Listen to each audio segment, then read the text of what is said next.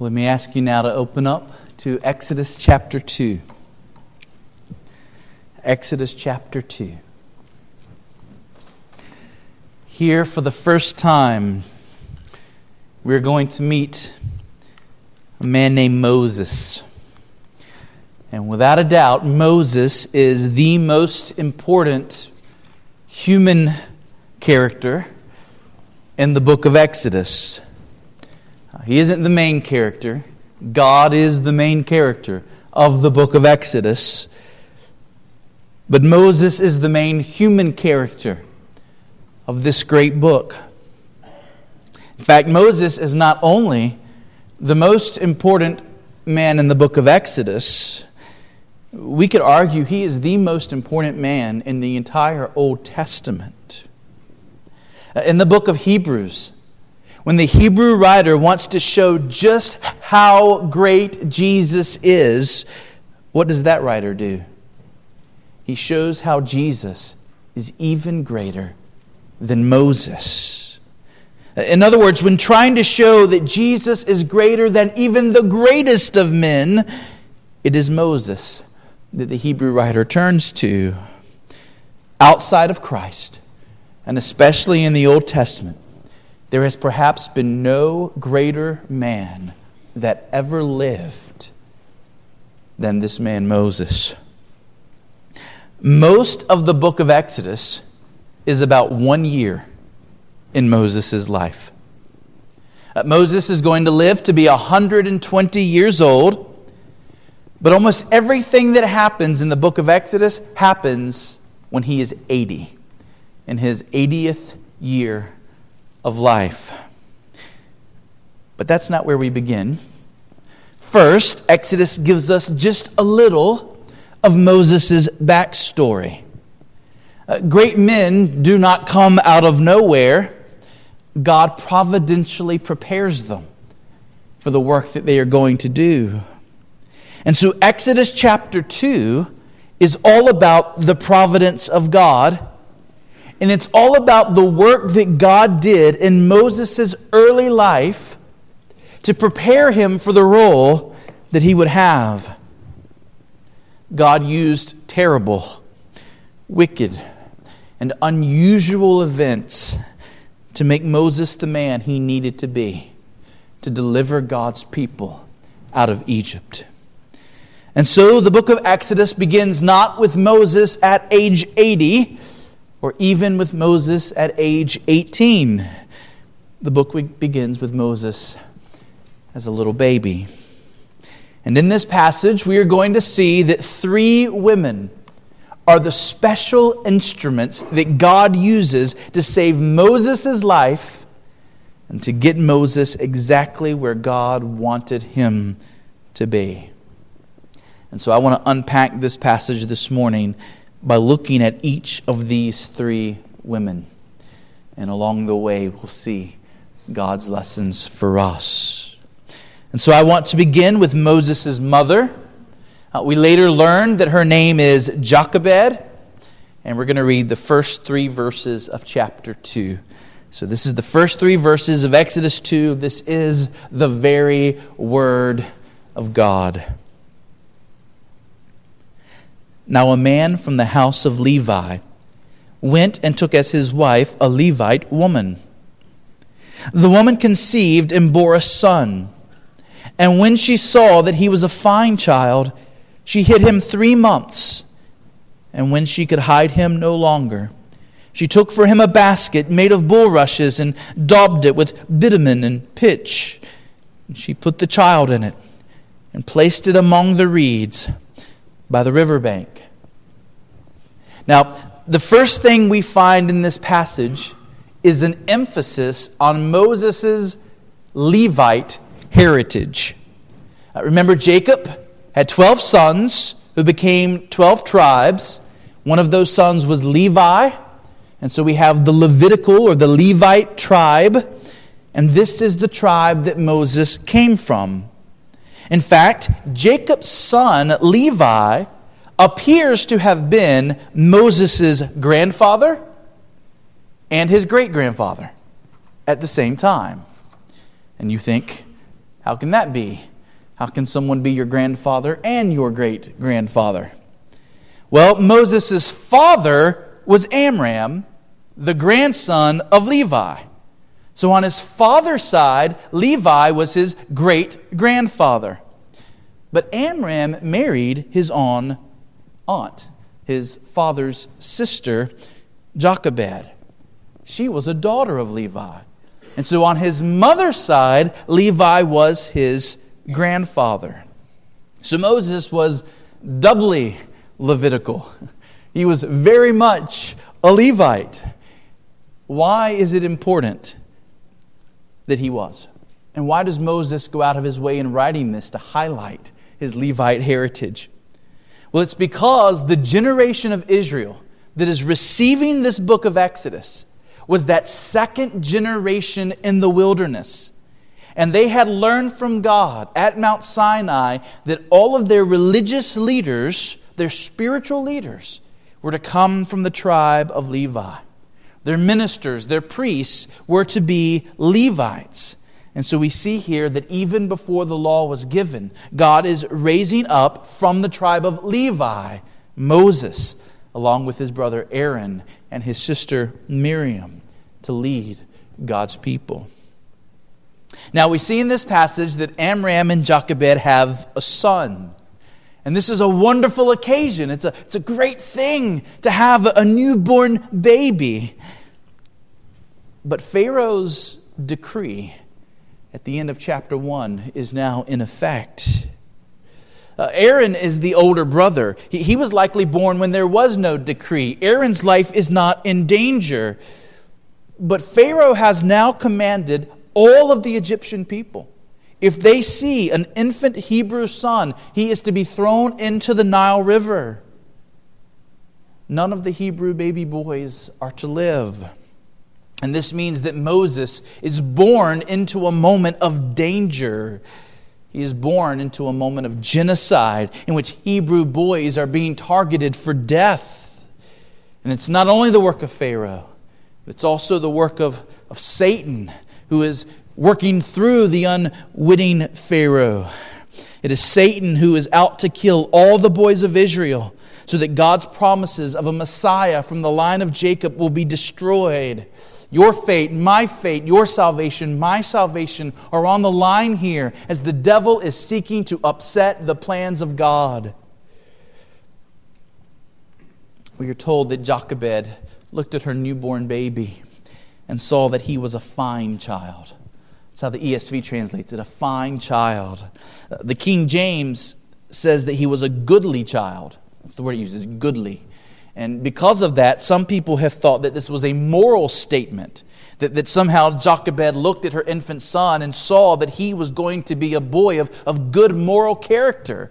Maybe she heard in the background and a halo or something. But that's not the idea at all. Rather, the fact that Moses was a fine child simply means that he was what all parents want in a newborn. He was healthy. He was a healthy-looking baby boy. Many children in the ancient world and in third world nations today are born sickly and weak because of the conditions they are born into. And certainly Moses was not born into good conditions. And yet he was born a healthy child. Hebrews 11:23 says, by faith Moses, when he was born, was hidden for 3 months by his parents because they saw that the child was beautiful and they were not afraid of the king's edict. And so we have a healthy-looking, a fine-looking child. And so what does Jochebed do? Well, despite the decree of the king, she sought to save the life of her child. And for 3 months, she keeps the child hidden in her home. And we can imagine the stress and the fear that was upon this family at this time. It is very likely that Amram, the father, was not even around. That he, like the other slaves, was far away building these store cities for Pharaoh. And so Jochebed may have been on her own with these 3 children, trying to hide this youngest one, hoping that nobody would hear and turn them in to the authorities. Hebrews tells us that Moses' parents were not afraid of the king's edict because of their faith in God. In other words, just like the midwives that we looked at last week, we find that these parents were willing to disobey the king of Egypt rather than to disobey their God. They would do what is right, putting their trust in the Lord, and then let the chips fall where they may. Their faith didn't mean that they knew everything was going to turn out okay. Their faith didn't mean that they somehow knew God was going to take care of their baby. Their faith simply meant that they were going to trust God more than man, and that they would do what was right, no matter what the consequences might be. They would not kill their own son or see him be killed by others, and they risked their own lives to protect his. But of course, you can only hide a growing baby boy so long. And so after 3 months, we see Jochebed at work with another plan. She puts together a papyrus basket. Papyrus is a long, reedy plant that grows in the Nile River. It floats really, really well and was used for Egyptian boats. In fact, papyrus was used for all kinds of things in Egyptian society. And it's interesting, I just saw recently that the papyrus plant is in danger now on the Nile River and is about to go extinct. I have a sheet of papyrus paper hanging up in my office that I can bring out for you to see sometime if you would like. The ESV, though, says that she took the papyrus and she made this little basket. It says basket. The truth is it was something like a little boat. In fact, the word that is translated basket is used only one other place in the entire Bible, and it's back in Genesis 7 verse 1, where God tells Noah to build an ark. And that's the word here. Noah had his ark. Moses now has his ark. This is a floating container. This is a box. It would have had a covering to protect the baby from insects and certainly to help muffle the baby's cries. It also would have had air holes for the baby to breathe. And it's interesting, just as God told Noah to use pitch to seal up his ark, we find Jochebed using pitch, using mud to seal up Moses' ark. This would have protected the container from the destructive elements of the Nile. So what does Jochebed do with this basket? Well, she does not simply put Moses in the basket and then send the basket down the river. Without breastfeeding, this child was going to die. Rather, what we find is that Moses was set among the reeds at the bank of the river. In other words, this baby was being kept in a place where it could be hid, where he could possibly be retrieved and nursed and be placed back into the river. The baby was being placed outside of the home for the protection and for his protection and the family's protection. But the sense is not that the baby is now being discarded. In fact, just the opposite. As we're about to see, Jochebed instructed Miriam, the older sister, to keep watch over the basket and to see what might come of it. But before we turn to Miriam, what do we learn from Jochebed? Well, we see in her the spirit of a true mother willing to risk her own life for the life of her child. We see a mother doing everything she can to protect the life of this baby.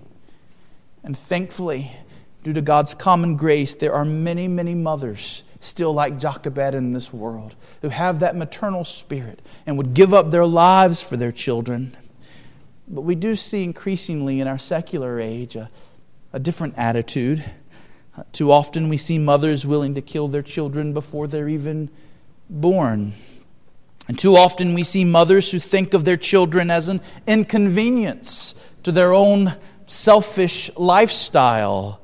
The secular view is that children may be one small part of a woman's life, but that those children should never keep the mother from pursuing her dreams, fulfilling her desires, striving after her goals. In other words, there are many women who have missed the fact that caring for children is one of the highest and most dignified callings that God can ever give someone. It's not a calling that God gives to everyone, but for those to whom God calls to motherhood, they should recognize it as a high calling and care for their children well. We need more mothers like Jochebed. In her, we see not only the tender heart of a mother who loves her child, but we see in her a backbone of steel and rock-solid resolve to do all she can to care for him, even despite the threats of a king. In other words, this woman was no pushover. This woman was no weakling. She was courageous, and she was brave, and she was strong. And yet she was self-sacrificing. In other words, we see in her something of the character of our God. Remember, the book of Hebrews includes Jochebed along with Amram in the hall of faith. Moses' parents are set before us in the hall of faith, Hebrews 11, as examples for us to imitate. Moses' parents were believers in the true God. And in them, we see something of Him. Our God is committed to the care of His children. Our God has been willing to sacrifice on our behalf. Our God became one of us and went to the cross for our sakes. Moses had the decree of Pharaoh against him, sentencing him to death. But his mother provided an ark of refuge, a place of safety. Similarly, all of us are guilty, and we have been justly sentenced to an eternity in hell. But our God has graciously provided for us an ark of refuge, who is our Savior, Christ the Lord. Is there anyone in this room who is still in danger? Is there anyone in this room who is still under judgment? The decree of hell is still hanging over your head because of your sins, and you have not fled to the ark of Christ Jesus. Your Father has cared for you. He is providing for you. Come to Jesus before it's too late. Turn from your sins and trust Him. Like Jochebed, God's loyalty to His children is unbreakable, and His resolve to care for us cannot be weakened. Mount Hermon, do you know how blessed you are to have a Father like the Father that you have? Well, let's now consider Miriam, the sister of Moses, standing guard as he floats among the reeds of the Nile. Let's read beginning in verse 4. Verse 4. And his sister stood at a distance to know what would be done to him. Now the daughter of the Pharaoh came down to bathe at the river, while her young women walked beside the river. She saw the basket among the reeds and sent her servant woman, and she took it. And when she opened it, she saw the child, and behold, the baby was crying. And she took pity on him and said, "This is one of the Hebrews' children." Then his sister said to Pharaoh's daughter, "Shall I go and call a nurse from the Hebrew women to nurse the child for you?" And Pharaoh's daughter said to her, "Go." And so the girl went and called the child's mother. Now we are unsure how old Miriam is at this point. She was likely old enough and mature enough to be trusted to stand guard over her baby brother, but young enough not to be expected to be working if some Egyptian should come along and see her. We would guess she was probably between 6 and 12 years old. Now think about that. How many of you kids in this room are between the ages of 6 and 12? And can you imagine being trusted by your parents to keep watch over your baby brother whose life was in danger? Would your parents be able to trust you with such an important job? Children, let this be an encouragement to you that you can do important things. And you can handle important responsibilities. David Farragut was 10 years old when he served as naval cadet. 11 when he had his first battle. 12 when he was the commander of his own ship. Clara Barton, Red Cross, was a nurse at age 11. Even while you're young, you can become responsible and you can be entrusted to do great and important things. But of course, you have to prove yourself trustworthy. You have to be responsible in the little things, kids, if you're going to be trusted with big and important things. Children, can your parents trust you with important things? If there was ever a moment when it really mattered and your parents needed to give you an important job, could they count on you? The way Jochebed counted on Miriam. So Jochebed sent Miriam to watch the ark. We're only told that Miriam was supposed to pay attention so that she would know what happened to the baby. It is possible that the baby was placed where Jochebed was hoping an Egyptian woman might find the baby and have compassion on him. Or it's possible that Miriam was simply standing guard until evening so that Jochebed could retrieve the baby and feed him. We're not told the precise nature of Moses' mother's plan, but we do know what happened. The daughter of Pharaoh came to bathe in the Nile, and while there she spotted the basket. Now the Egyptians had baths that they would go to, but sometimes they would bathe in the Nile because they believed the Nile was sacred and had special properties. This princess sent one of her servants to receive the basket for her, and inside they discovered the baby. We're told that Moses was crying, and this, of course, may have been what drew the attention to the basket to begin with. But we're told that when she looked upon the child, she had pity on him, and she immediately recognized this is a Hebrew boy. Now, we're not told how she knew it was a Hebrew boy. Was there some physical feature that was different between Hebrews and Egyptians? Did she assume it was a Hebrew boy because of the area in which he was found? Was there something in the way the baby was dressed? In the old Charlton Heston movie, The Ten Commandments, there was a Hebrew scarf in the basket, and that's how she picks up the scarf and says, "Oh, it's a Hebrew scarf. This is a Hebrew child."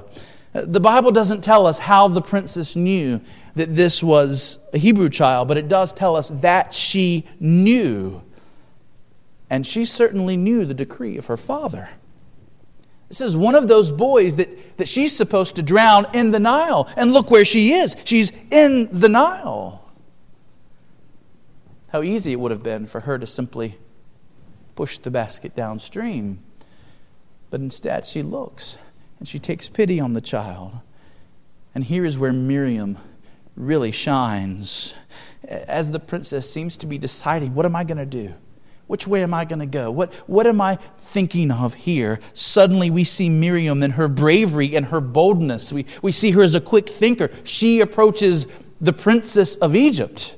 Now that's a big deal. She approaches this princess and she says, "Shall I go and call you a nurse from the Hebrew women to nurse the child for you?" I think we can assume that Hebrew slave girls didn't typically approach Egyptian royalty with such boldness. And it's very possible that Miriam was quite afraid and that her legs might have been quaking as she spoke.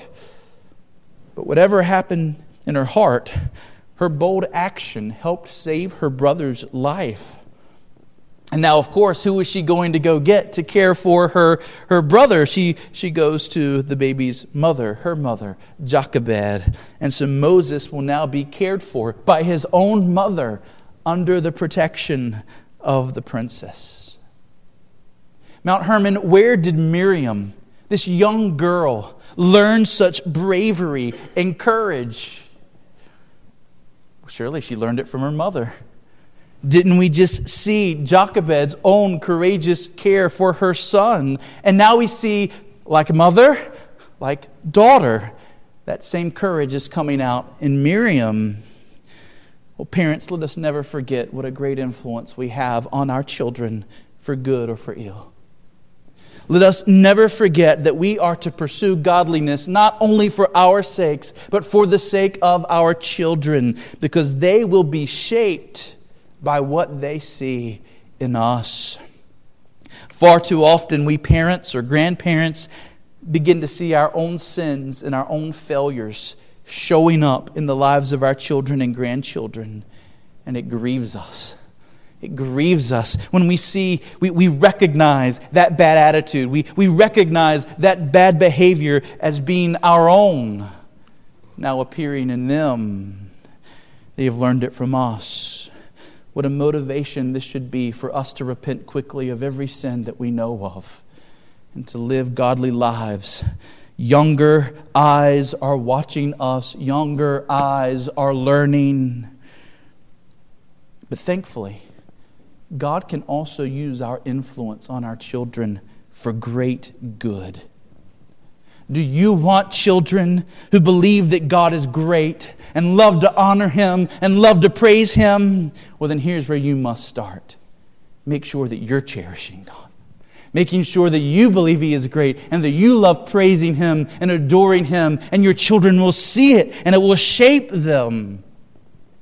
Do you want children or grandchildren to become men and women of prayer who have deep, intimate fellowship with God? Well, then make sure that you're a man or woman of prayer, having deep, intimate fellowship with God. Do you want children or grandchildren who are honest or gentle or compassionate? Well, then are you honest, gentle, or compassionate? Yes, we must teach our children with our words, but at the end of the day, we know actions speak louder than words.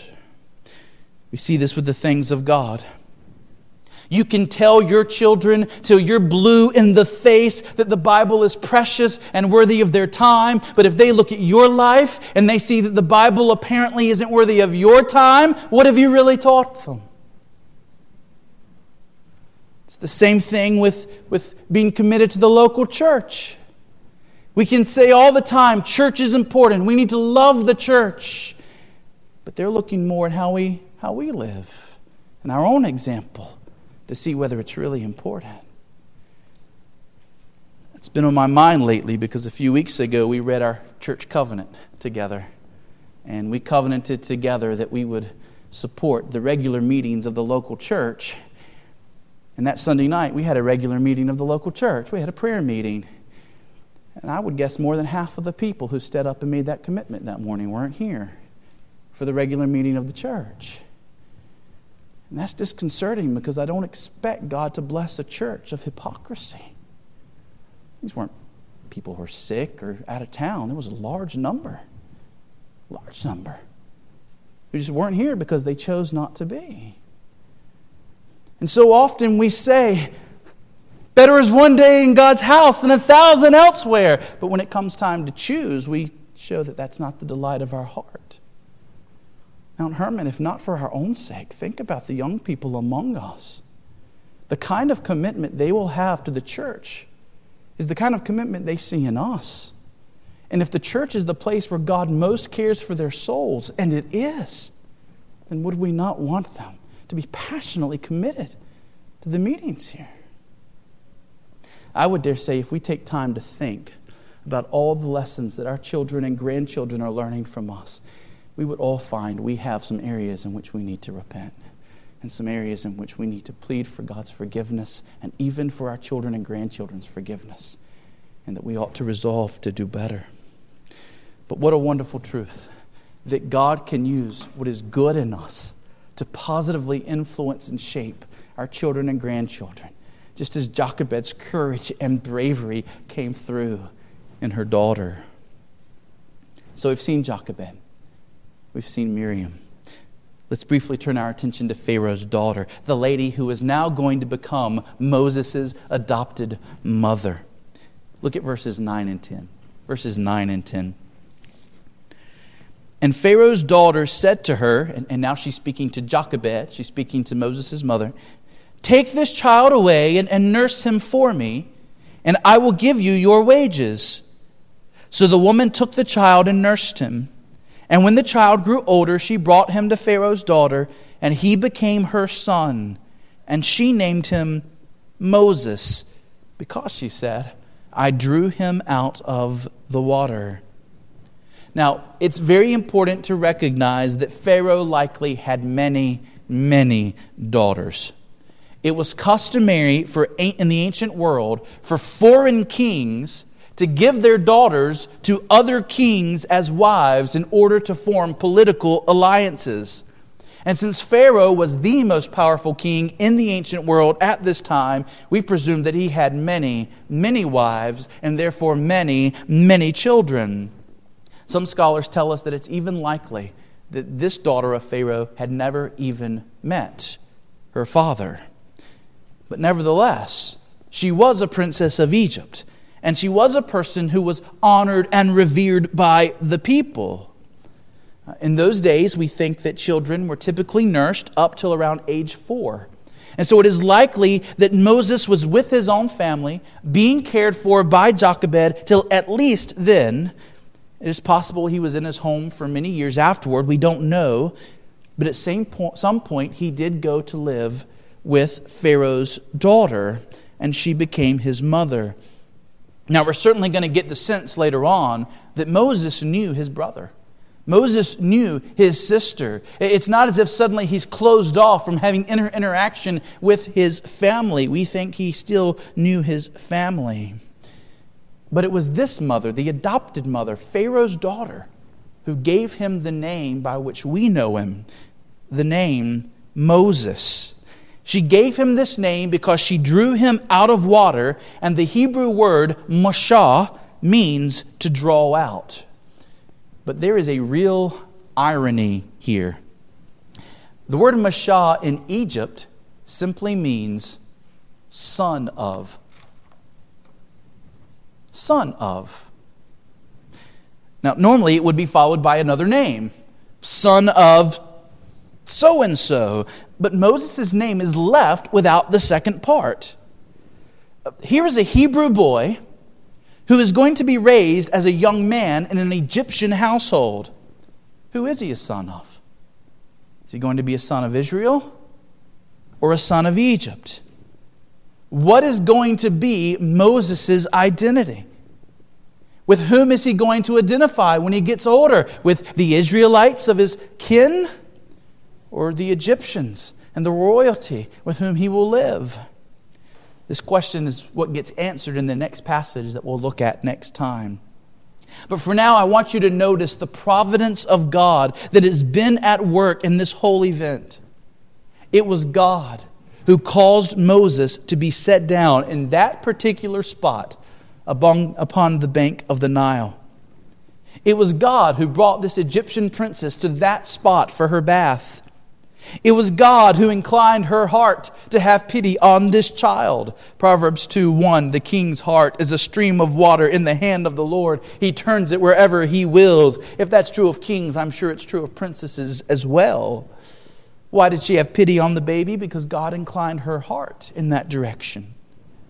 You see, God had a plan for Moses, and it included Moses being brought up among the best that Egypt had to offer.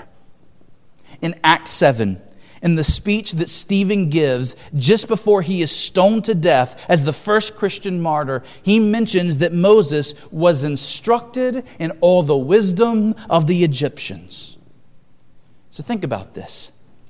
The very decree of Pharaoh that was meant for evil, God is now turning for good. Moses would have never been in that container, floating on that river, had Pharaoh not ordered the deaths of Hebrew boys. But because he was in that container and found by this Egyptian princess, he is going to receive an upbringing and an education that he otherwise never would have had. Underneath Pharaoh's own nose, this young man is going to be trained and prepared for the day when he will become Pharaoh's great enemy. Moses is being trained with the best education available in the ancient world at this time, and Pharaoh is footing the bill. This is the wisdom of God, to work through one of Pharaoh's own daughters to accomplish the very thing that Pharaoh was trying to prevent. Pharaoh wants to prevent Israel from becoming a threat to Egypt.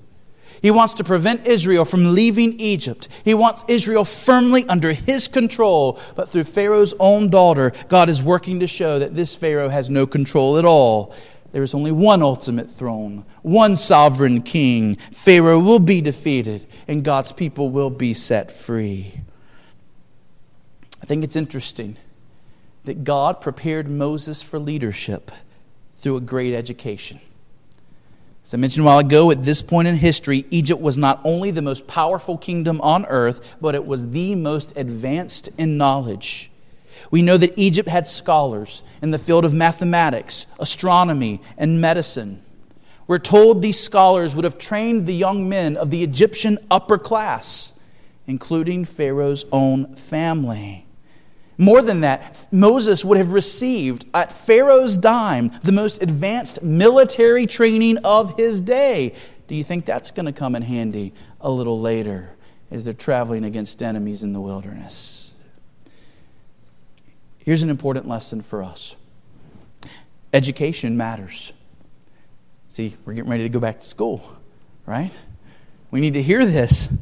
When God chose to rebuild the walls of Jerusalem, there were already lots of men in Jerusalem, but God brought Nehemiah, a well-educated man, to lead his people in the project.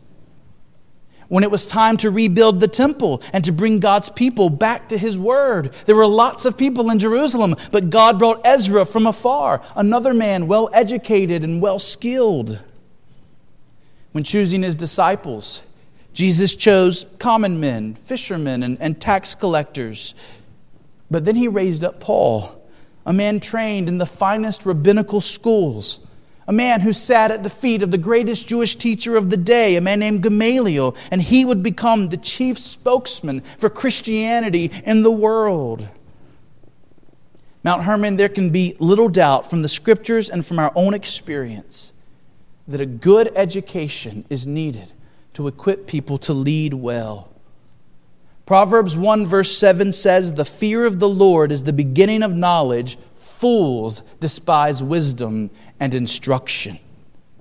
And we don't want to be fools. And those people, those students in schools that make fun of people who like to learn, those students in schools that call those who like to learn nerdy and geeky, they're fools. Because fools despise knowledge and instruction and understanding. Proverbs 22:29, "Do you see a man skillful in his work? He will stand before kings. He will not stand before obscure men." Moses is receiving the kind of education that is preparing him for the day when he will stand before kings. And not just any king, but the most powerful king on earth at the time. And so kids, let me say another word to you. Some of you have already started the new school year. Some of you are about to begin. Work hard at your education. Make the most of your schoolwork. Math and English and science and history and Latin, God will use these things in your life. And do all you can to love knowledge and to learn as much as you can while you can. And don't just learn knowledge, learn skills. Learn how to focus. Learn how to exposit and to write. Learn debate and research and rhetoric and logic. Learn people skills. Learn how to relate to others respectfully and well. And if you want to make an influence in this world, learn leadership skills. It's no accident that the next step of Moses' preparation is that he's going to spend 40 years as a shepherd of sheep. The next 40 years, he's going to be a shepherd of sheep before he goes to be the shepherd of the people of Israel. He had to be taught academic lessons and he had to be taught life lessons. Let all of us love knowledge and learn every lesson we can so that we can be better equipped to serve God in every calling He gives us. And so I close with this.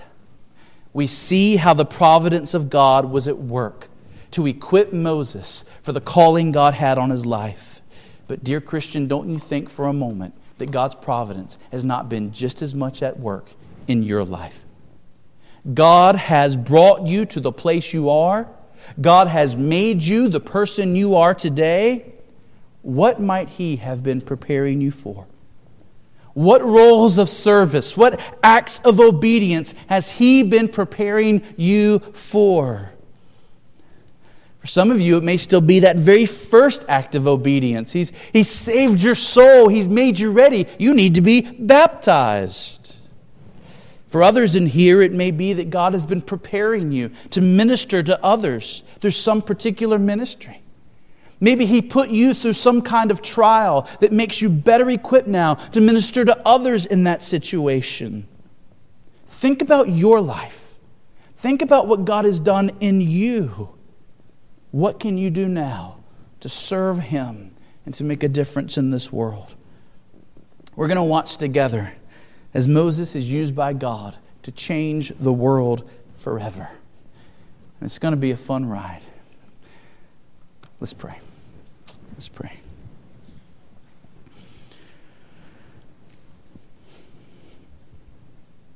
And so, Father, I ask now that you would help us to take these lessons to heart. Help us to be a people who love knowledge and don't despise it. Help us to be a people who are quick to see what you've been preparing us for and to serve you well with the gifts that you have given us. Father, help us to be courageous and brave like Jochebed and Miriam. Help those of us who are adults to live the way we would want our children and grandchildren and other young ones to live. And Father, most of all, help us to flee to the ark of Christ Jesus and to find safety and refuge. Father, let there not be a person here who leaves this place today still headed to hell. But Father, move in their hearts so that they will turn from their sin and give themselves to Jesus and follow Him. Father, would you bless us now? Would you cause these words that we've heard to burn in our hearts so that they make a difference in us? We ask this in Jesus' name. Amen.